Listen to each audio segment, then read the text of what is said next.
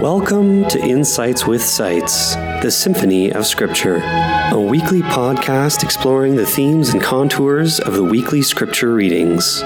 For more information about the podcast or to download the companion notes, please visit www.wycliffecollege.ca/podcast. We now join our host, the Reverend Dr.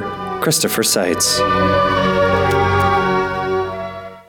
As discussed last week, a pattern can be observed in the selection of readings during the Easter season, which departs from what we have typically come to expect. Instead of a first Old Testament reading, we have selections from the Acts of the Apostles. The second lesson is a semi-continuous reading from 1 Peter in year A, Revelation in year C, and this year from 1 John. This makes for a different kind of symphonic effect than what we have come to expect. This is particularly true of the usual Old Testament and Gospel reading, linkages and associations. We have come to identify and appreciate when these two parts of Scripture are placed next to one another as bringing into focus the gospel of Old Testament and New Testament in coordination, in symphonic harmony, to use our language. There's a certain irony then that this more typical pattern is departed from during the Easter season, given that in the resurrection accounts, which predominate on the first 3 Sundays, an obvious central theme is the emphasis on the disclosing role of the Scriptures of Israel, the Old Testament.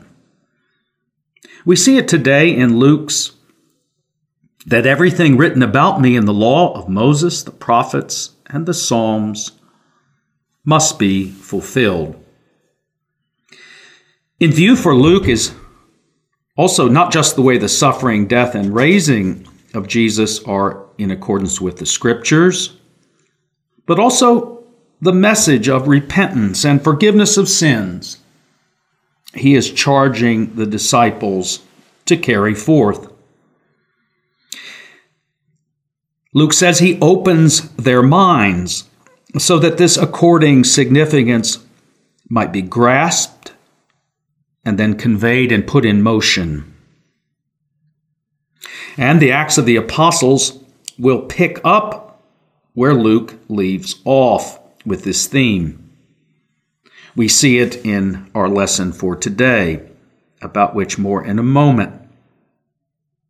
Later in Acts 17, Paul happily sets aside 3 whole weeks for an Old Testament Bible study, seeking to establish at Thessalonica the gospel as arising from the Scriptures.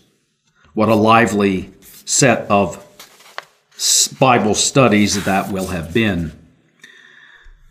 This is helpful to note because what Luke is referring to here is the global hearing of the Old Testament as this transpires in the early church. That is, a hearing from beginning to end, and not a search for proof texts or isolated passages. Here, our lectionary system is helpful in the way it sets forth the full range of notes from the Scriptures. In the Emmaus Road story, which precedes our reading for today, a story we hear in year A, we're not to imagine a burning within the hearts of the disciples as the Scriptures are opened, a roster of favorite proof texts, capable of being reeled off during a 7-mile trip from Jerusalem. Rather, what Luke is getting at with the phrase, "and beginning with Moses and the prophets, he interpreted in all the Scriptures the things concerning himself," is something like the inexhaustible and indispensable role of the Old Testament scriptures, from beginning to end, in conveying the full significance of Christ in all his activity, now being grasped in the life of the church. The Gospel of John has his own version of this same idea, as we have seen. During Jesus' life, John narrates to us, the readers, the Scriptures spoke of him, but the disciples there present beside him failed to grasp or understand them. Later, however, John tells us, they would begin yielding up their riches. The same beloved disciple at the cross is the lone exception to this failure to grasp. And filled with the Spirit, he serves as a model for future Christian apprehension. He who saw it bears witness. His testimony is true, and he knows that he tells the truth. For these things took place that the Scriptures might be fulfilled. Not a bone of him will be broken. And another Scripture says, they shall look on him whom they have pierced. And another, and another, and another, John might well have gone on to say. I use the word irony because at this very same season, the Old Testament is replaced by Acts. Yet the significance is registered in the lectionary all the same.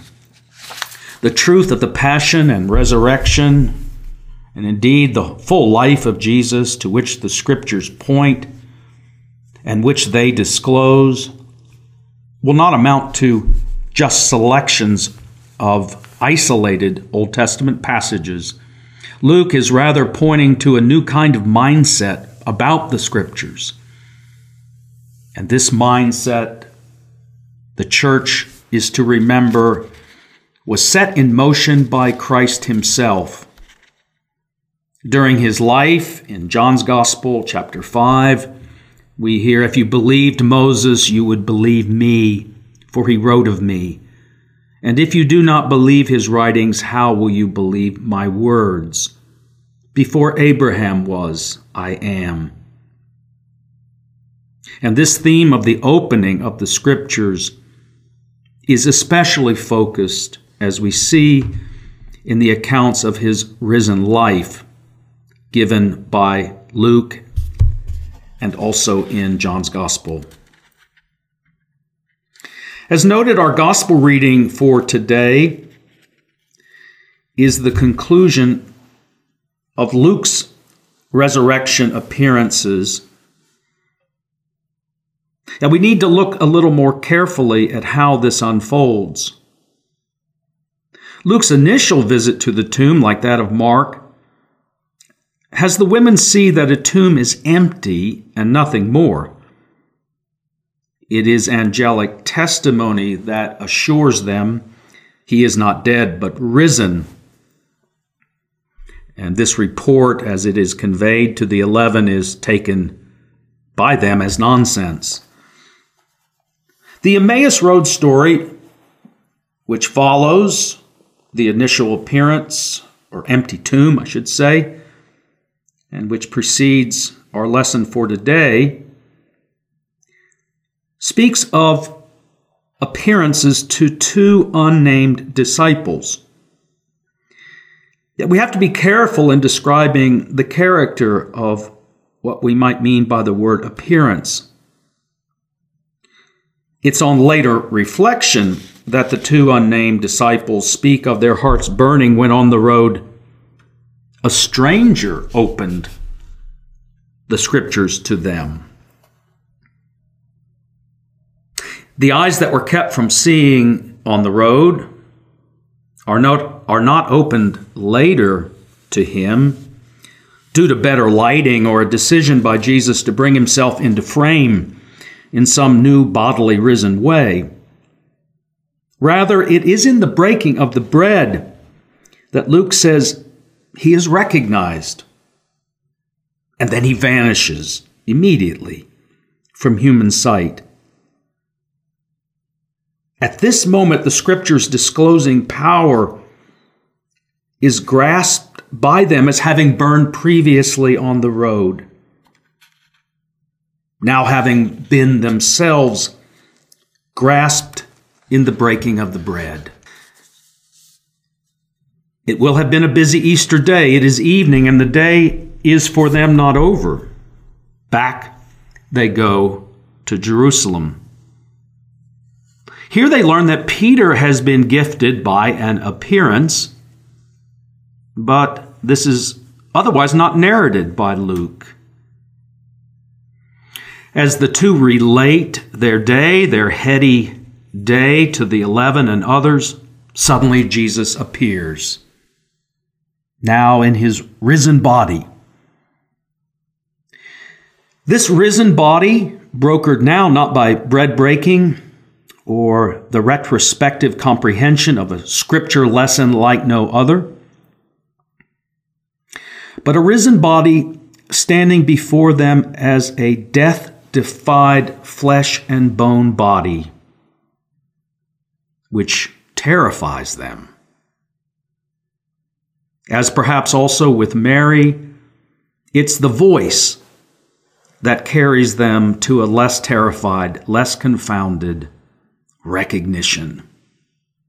The phrase is a Lukan winner. They are in a current, tumbling in waters of what he calls disbelieving for joy. The body, which is a risen and different one, surely that has been established well enough, is all the same a body of continuity, an identity, a voice, a form, and a function. But none of this is for its own sake alone, but pours into now a second, more obvious immersion in Scripture by a teacher, not a stranger. And the creation of a new mindset, now appropriate to his new risen reality and theirs as well. Luke's concern for repentance and forgiveness as a message, bringing the Scriptures and risen Lord into conjunction, plays itself out in the Acts of the Apostles and our lesson for this morning. And in the first instance, the nations to be addressed within the scope of this message of repentance and forgiveness are God's own people, Israel. The tone is sharp, harsh. Peter rebukes his fellow Israelites for their failure properly to understand the fact of healing and the agent of the healing they have witnessed as the risen Christ himself. You preferred a murderer to the author of life. But a better word, I think, than harsh or sharp is urgent or concerned. You did not know what you did, as Luke might have put it, imitating Jesus' words on the cross. As Peter says, you acted in ignorance. Yet in all this, God was unrolling his plan from long ago. The Scriptures were being fulfilled, the very ones Israel had been graced to carry in her life with God, the oracles of God entrusted to the Jews, as Paul puts it in Romans. Repentance, the repentance placed before them from the mouth of Peter, is preaching, as by the Lord's command, the risen Lord, consistent with these oracles, not to condemn, but to bring new life. Repent, Turn to God that your sins may be wiped out. You acted in ignorance, but new life and new forgiveness is now before you. The Psalms that we hear on Sundays often give the words, and we can hear them today in various of the lines. Know that the Lord does wonders for the faithful. When I call upon him, he hears me. The call of Israel to God then, of Israel before Peter, standing before a message of repentance and forgiveness, and for the Israel of the church today. All who have this hope, so 1 John, all who have this hope purify themselves just as he is pure. Sin can break into our new life, as we heard last week in John, the letter of John, but it cannot have the abiding place, for we, who we are, will be revealed in him, and those who abide in him will see themselves in him when we meet him face to face. We hope you enjoyed Insights with Sights, the Symphony of Scripture. For archived episodes and notes, please visit www.wycliffecollege.ca/podcast. Thank you, and we hope you tune in again.